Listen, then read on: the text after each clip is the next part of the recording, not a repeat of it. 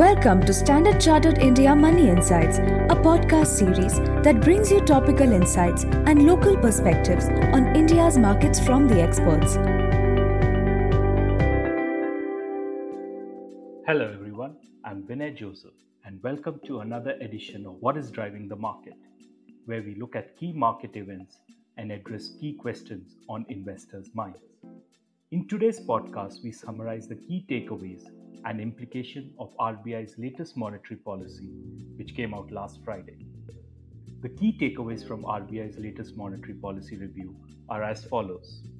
First, the RBI kept policy rate, which is the repo rate, on hold at 4% and maintained its accommodative stance, which was in line with market expectations.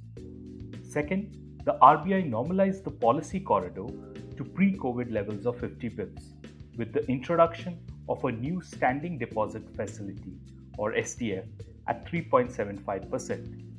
The SDF will be the flow of policy corridor now going ahead instead of the reverse repo rate, which was left unchanged at 3.35%, while the higher ceiling of the flow, which is the MSF rate, was also left unchanged at 4.25%. Further, the SDF would be without any collateral.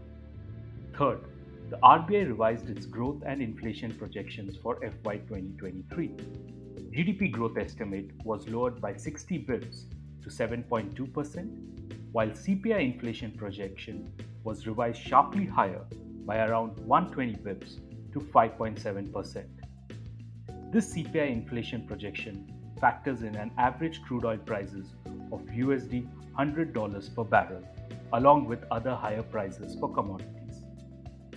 Fourth, the RBI also reiterated its commitment to smoothly complete the FY 2023 market borrowing with a rise in HTM ratio or held to maturity ratio to 23% from 22% of banks' NDTL, which is the net demand and time liabilities.